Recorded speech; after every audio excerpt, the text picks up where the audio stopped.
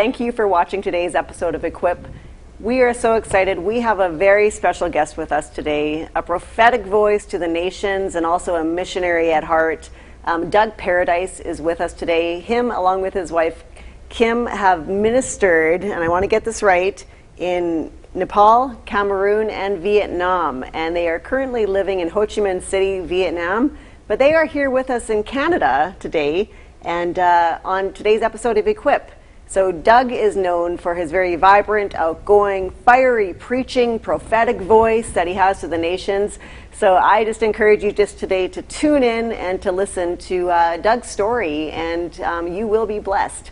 So Doug, thank you so much for joining us today. Good to be here. 45 years ago, Christ walked into my life. I didn't come to him, he came to me. Coming out of a Catholic background, practicing Catholic, my family was 400 years Catholic, both sides of the fence. France, Canada, U.S. So my parents put pressure on me as a young son to become a Catholic priest. That's the last thing I wanted to become. I have an older brother. They also put pressure on him. When he robbed a church at gunpoint, that disqualified him. So then a lot of pressure came on me.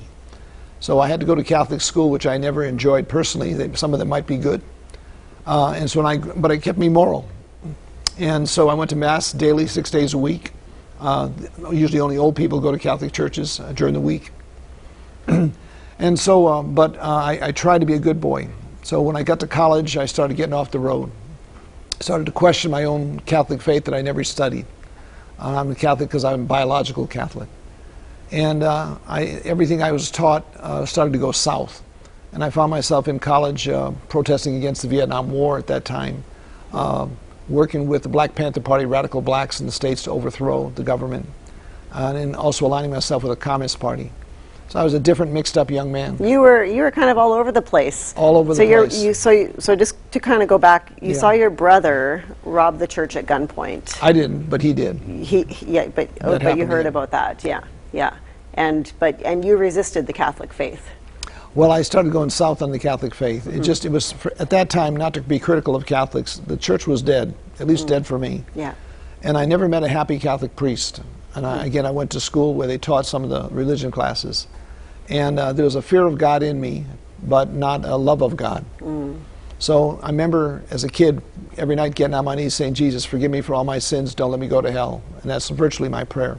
And it kept me out of trouble to some degree, but wouldn't get me in heaven. So my brother, being older than me, mentored me in drugs. I got involved with drug use, sales, smuggling drugs across Mexico, using drugs. At the same time, somehow passing college. And just got mixed up, and I became a very angry person, and my parents were good parents. They did the best they could. So they didn't know what happened to me. Because there was a religion in me, my brother started appealing to that and saying, you're getting mixed up, you're going to jail, what's wrong with you, you're a college student. And I wondered, how could a good Catholic boy like me be in jail? And so he brought me to a Hindu temple in L.A. And at that time, the Hare Krishnas were evident. And I not only visited the temple, I joined the temple, quit my job. So I became a Krishna consciousness person. So I lived there 24/7, studied their literature, chanted around the clock. And one day I heard a voice inside my heart or my head that said, get out of here, you'll never find me. Oh, wow. And I could feel what I now know to be a spirit trying to come inside me. And I felt fear. And so I made a plan to escape from the temple.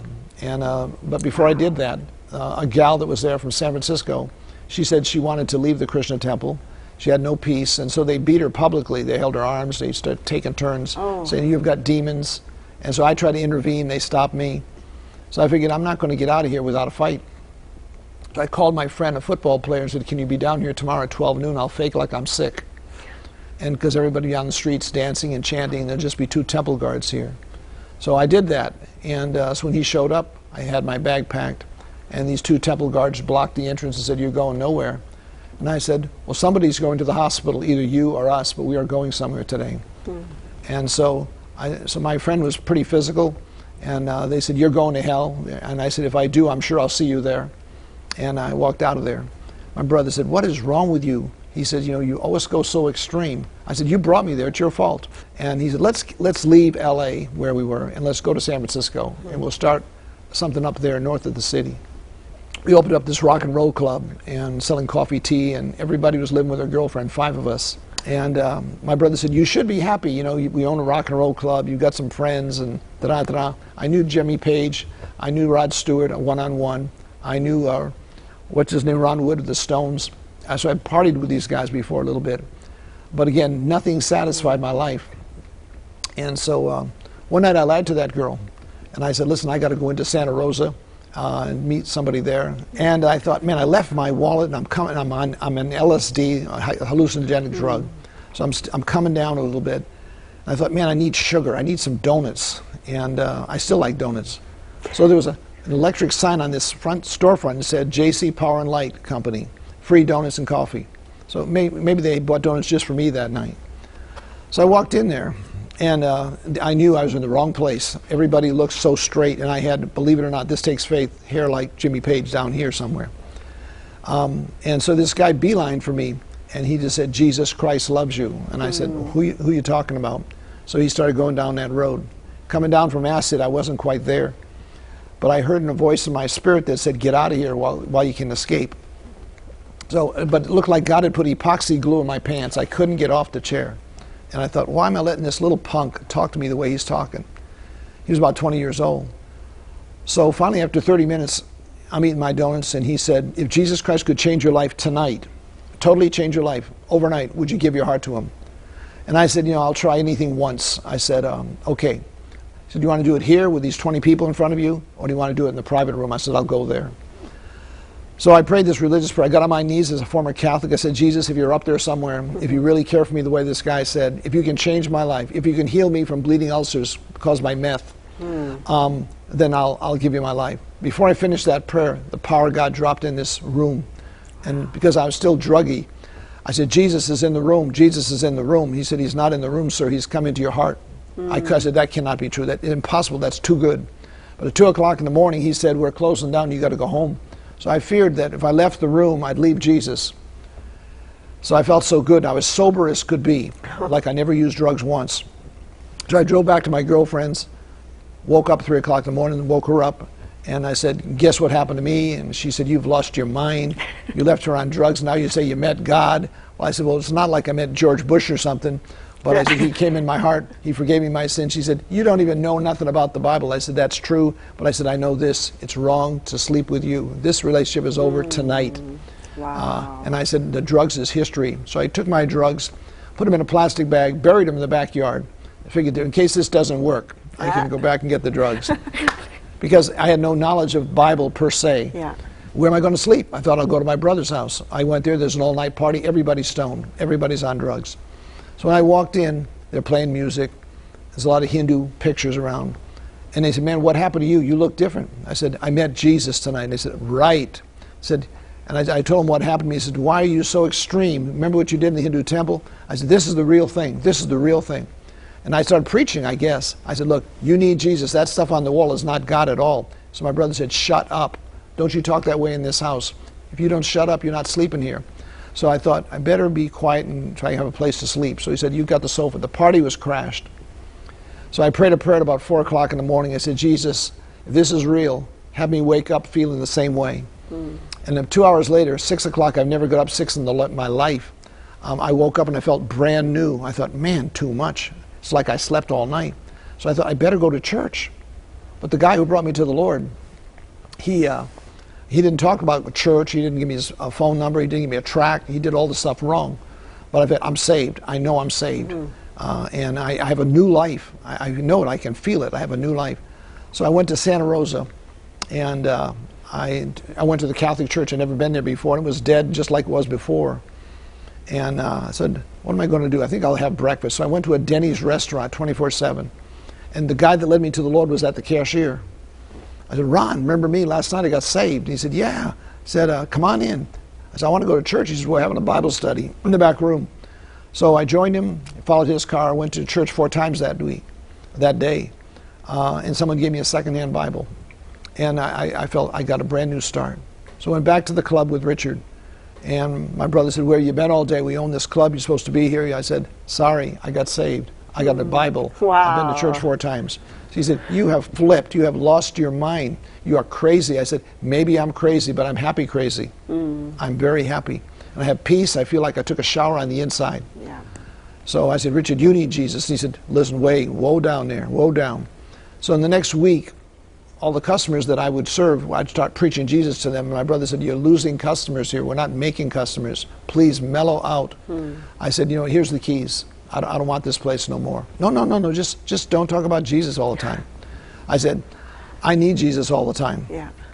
So to cut to the chase, that was a jumpstart conversion kind of a deal. Supernatural, dramatic encounter with Jesus Christ, and stopped doing drugs, stopped sleeping with his girlfriend, and what a powerful testimony so far. So please continue.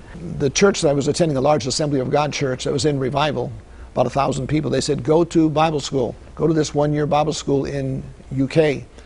Well, I don't know why they sent me to a Baptist-type Bible school, and I'm not against Baptist people whatsoever. But this was the quietest Bible school in the world, and everybody there was so straight-laced except me. I was the odd man out. So being so bored, I just read my Bible a lot, and which was a new book to me, and I got to pray. 1 year later, I graduated. I was so happy to graduate, to get out of there. But I came back to California stable. I had a stable faith. I knew why I believed what I believed. And I was filled with the Holy Spirit in spite of their situation there. So I thought, Lord, I want to go into the ministry.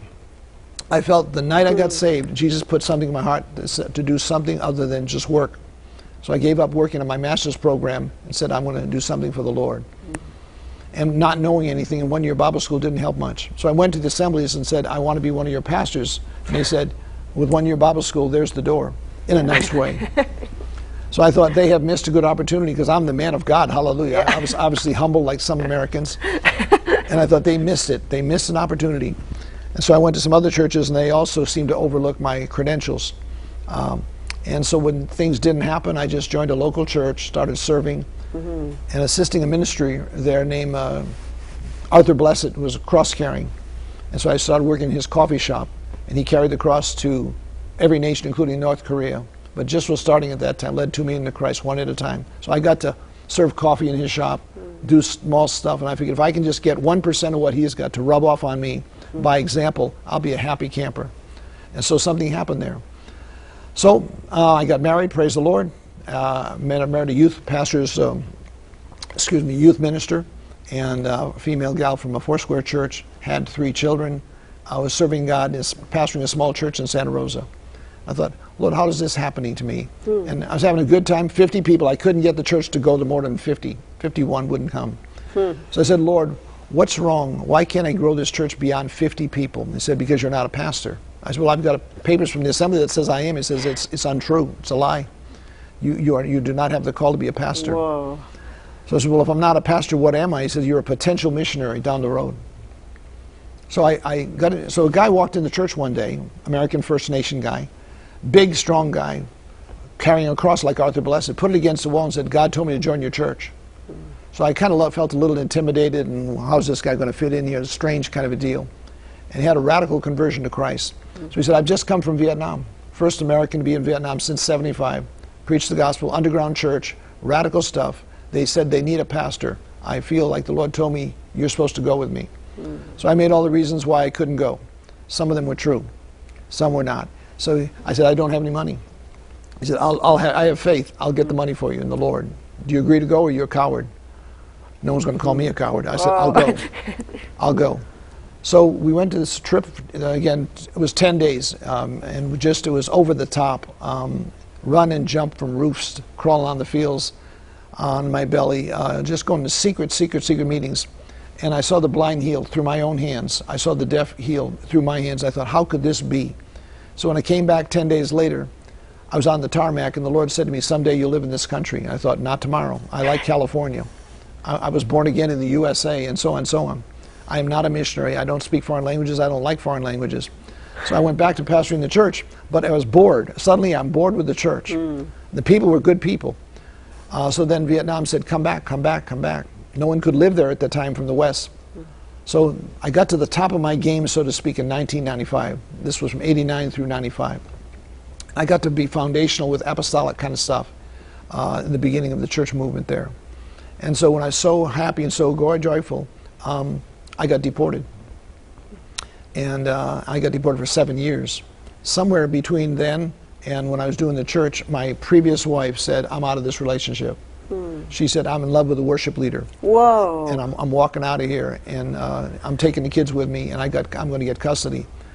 And she said, you don't make enough money to make me happy in the ministry. And this was not a deteriorating marriage or a guy that was addicted to ministry kind of stuff, you know, and let his marriage go south. Not at all. I loved my wife big time. But I married the wrong person. She come from a divorced family, 8 divorces, her mother. And so anyway, I did everything I could to save that marriage big time and got nowhere. And God spoke to me one day and said, she will never get right with you. It's over. So it just was heartbreaking, For sure. Huge. And the rejection that you must have. Yeah, I used to walked wonder through what, with I that. had no rejection in my life. I thought, man, I'm a happy guy. I'm Yeah. God's, the pupil of his eye, all that kind of stuff. And I thought, now this is what it feels like. So then you get down on yourself. So I resigned from the ministry. Obviously, my house is out of order. And I got a job doing phone solicitation. I hated it. Thinking, what has happened to me? And it Everything got fell worse. apart. Everything fell apart. It got worse and worse and worse. So finally, one day I got arrested by the police because my wife lied and said I did something or other. And so I'm in jail. I said, why am I in jail? Why isn't she in jail? She's with the boyfriend living in my home, and there's a restraining order against me. So I went off on the Lord a little bit. Well, yeah, like anybody would freak out. Yeah. God didn't fall off the throne. I was falling off mine, that's for sure. So I'm in jail between 2 prisoners there, and they asked me, why are you here? And I said, don't talk to me about it. Don't even ask me. The Lord says, why don't you witness to them? I said, you're not working for me. I'm not working for you. Lord says, to overcome your attitude, you better say hi. So I tried preaching to them, and he said, shut up. We don't want to hear this. But it was good for me. So to cut to the chase, I just started attending a good church, taking in some healing, just enjoying the Word of God and worship, and some people that loved on me. That was big time. And the Lord said one day, go back to Vietnam. I said, why? He said, go back to Vietnam just to obey me. So I went back there, and some things were stimulated and stirred up in my heart. And so I just felt like I need Vietnam, and Vietnam needs me. And so to cut to the chase, that's when I advanced forward and went right up to 95, active building stuff nationwide. And so one day I got deported. And when I got deported, there was no way to get into Vietnam. I tried everything under the sun. And one day a prophet, Keith Hazel, spoke over me. And he said, I see you jumping out of a plane with a parachute. And you're going to land in Vietnam. And then a crosswind blows you and you land next door in the country over there. You don't give up. You crawl on your belly. You get to the barbed wire fences and you're trying to cut it through, but your knife won't work. And God said, I have stopped you from going into Vietnam. I'm the God that has the key of David. And I close the door and I open the door. This one is, I have closed it, not the devil, not the communist government of Vietnam. I have closed the door, and I will open a better door. I argued with the Lord for a month, prayer, fasting, open the door, and God says it doesn't work that way. So anyway, God spoke to me 3 times about Cambodia, not Cameron, but Cambodia. Cambodia. I told the Lord why I don't want to go to Cambodia, and he didn't listen. So then I submitted it to the eldership of the church, and they said, you're not called to Cambodia. Power faith your way back into Vietnam. That's where you're called, man. And I said, I tried that. It didn't work. God's stronger than me, that's for sure. So I said, will you guys do this? Will you pray and fast for 3 days, and I'll do the same. And if God tells you guys for me not to go to Cambodia, I'm a submitted man. I submit to leadership. Then I won't go, because I don't want to go anyway. It was easy to submit to. So they all prayed and said, 5 of us go to Cambodia. Even the pastor said, I'm disappointed, but go to Cambodia. So now I'm stuck. So I asked Kim Lean, who I'd come to know. Let me tell you about how I met my wife. I'm in a meeting in Vietnam, a high-intensity secret meeting at the ocean. And as I'm photographing some people, the Holy Spirit says, that woman shall be your wife in the future. Wow. I was not wife hunting. I believed at that point in time, once and it's over. But anyway, so after the meeting, she didn't speak any English. I just found out she's single, what her name was. And I said, boy, I'm glad these guys are blind and they don't see her, and no one's married her so far. So she was very traditional Vietnamese. And so I got to know her a little bit through a translator. And so 4 years later, I married her. And it was like the second best thing that's happened in my life. And she said, I want to serve my people. I'm not interested in moving to America. I want to serve my nation. I said, yeah, I'm renouncing my citizenship a little bit in the States. I'm not going there. So we got involved in the ministry. So being born, she had to learn English right there in the marriage. She could talk. My dog is brown when we first got married. She had to run away to Cambodia illegally. You go to jail if you get caught, real jail, to marry me. Pastor flew over there from the States, did the marriage. We had to pay people almost to come to the wedding. We didn't know anybody in the country, for real. The motorcycle driver, would you please come? Would you bring your wife? Oh. We had 35 people. It was major Adventure, attendance. yeah. Yeah, 3 languages to do the wedding. But it worked. 21 years later, happy days are here. And so now all I had to do is figure out why I'm in Cambodia. And so we had a lot of time to pray. So I was in the middle of a war, with the Khmer Rouge at that time. So I'm just walking the streets and walking back and forth in the home. Jesus, what do we do? What do we do? To cut to the chase, I got a newspaper, and once a week they had an English-speaking paper, and it talked about war with the Khmer Rouge. And every day I'd hear helicopters, and they were landing near my house, pulling out victims of bombings and landmines and so on. So anyway, I took on my motorcycle. I went to a military hospital, and I found all these young people dying and wounded with very little medicine, and the kids screaming out, boy soldiers, etc. So much. And the helicopters land right there. And I came home crying, and I said to my wife, I have found out why we come to Cambodia.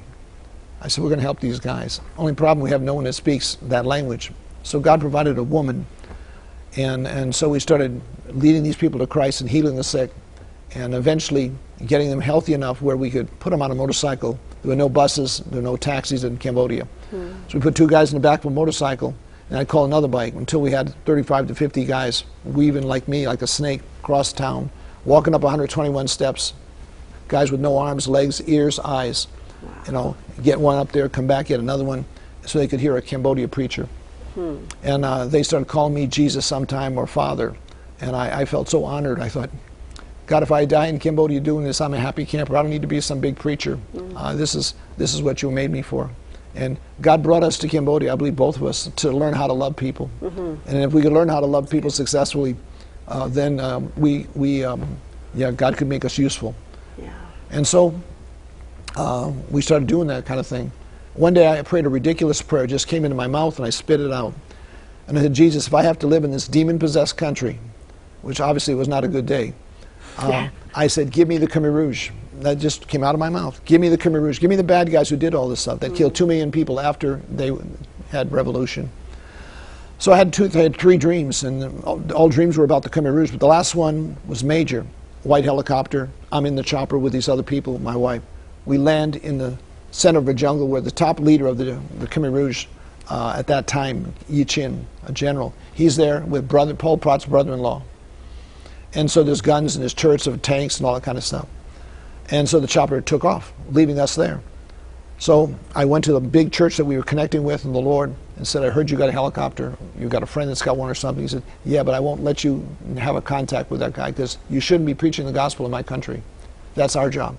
You can teach, you can tithe. Oh, no. You can teach, but you can tithe. And you can't teach unless you tithe. So that was his point of view. So normally I'd have an attitude, I'd have to pray it through and just say, geez, he's a leader. But it was water off a duck's back because I heard God. From the dream, I said, God's going to go. So I said, we're going to fly to this little city in Cambodia on that Russian prop. We're going to go as far as we can, and then God's going to provide the chopper. And so with that kind of faith that God gave, we flew to Battambang. And when we got out of that helicopter, the white helicopter was right down the road. I ran down there. The guy spoke a little English. He said, for $50, I'll take you. I'm a rogue pilot. This is the Air Force One of Cambodia. It belongs to Prime Minister Hun Sen. If he knew you were doing this, it wouldn't be funny. But I need $50.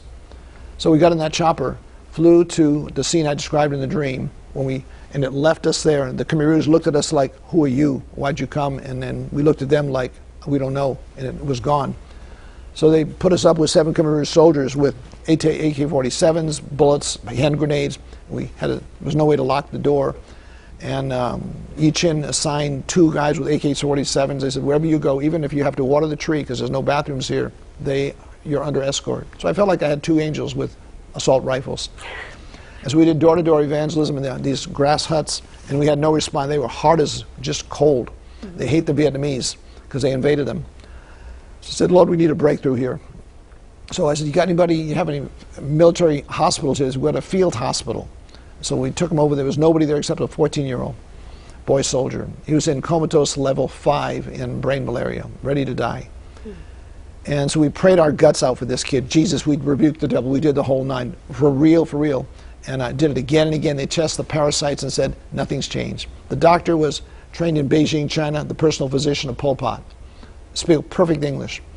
So finally I slammed my fists on the table. I said, listen, doctor, if this was your son, you wouldn't give up. Because he told me, why should you care? You're an American, you can go home. This is a dirty Cambodia boy. I said, that's my son. That's my son when I look at his face. I said, if this was your son, you'd do something besides telling me what you do. He said, all right, maybe a blood transfusion, a total transfusion would jack him up, jolt him. I said, well, how can we do that? He said, he's type A. I need a liter of this blood. Where can I get it? He said, back in Battambang. How can I get there? He said, I'll arrange a Jeep. We'll secretly drive through the jungles. A lot of landmines. Stay off the road. Stay off anywhere. There's 1 million landmines in that region of Cambodia. Yeah. So to cut to the chase, got to the hospital, got a liter of blood, sent it back to that village. I only had $14 in my pocket. The boy came to. The next time we got money from the States to go to that village, I met with Khmer Rouge leadership, and they said, when that boy's alive, and they said, why did you do that? We talked. They said, you are now a member of the Khmer Rouge. Wow. That's the truth. That's what he said, which to me was it was a compliment. Honor. Yeah. And so I thought, I don't care what they did. What I did, put Jesus on the cross, is all relevant. And so they said, you have favor here. We don't believe in what you're doing here, but you can start churches. You can do whatever you want to do. So they just opened the door for you. Open the door. Yeah. I said, who am I? A nobody. Who am I? A son of God that doesn't speak Khmer language. I have no missionary training. Don't speak the zip, zip, zip. But it's who he is. So I thought, if I do that and die in Cambodia, I'm a happy guy, big time. But God's sometimes beyond that kind of thing. Yeah. So we're going to bring Doug back for our next episode of Equip, and he's going to continue on telling his story and how he moved on to Vietnam and what him and his wife Kim are doing over there now. So again, thank you for tuning into this episode of Equip. If you want more information, you can visit our website at equipministries.ca.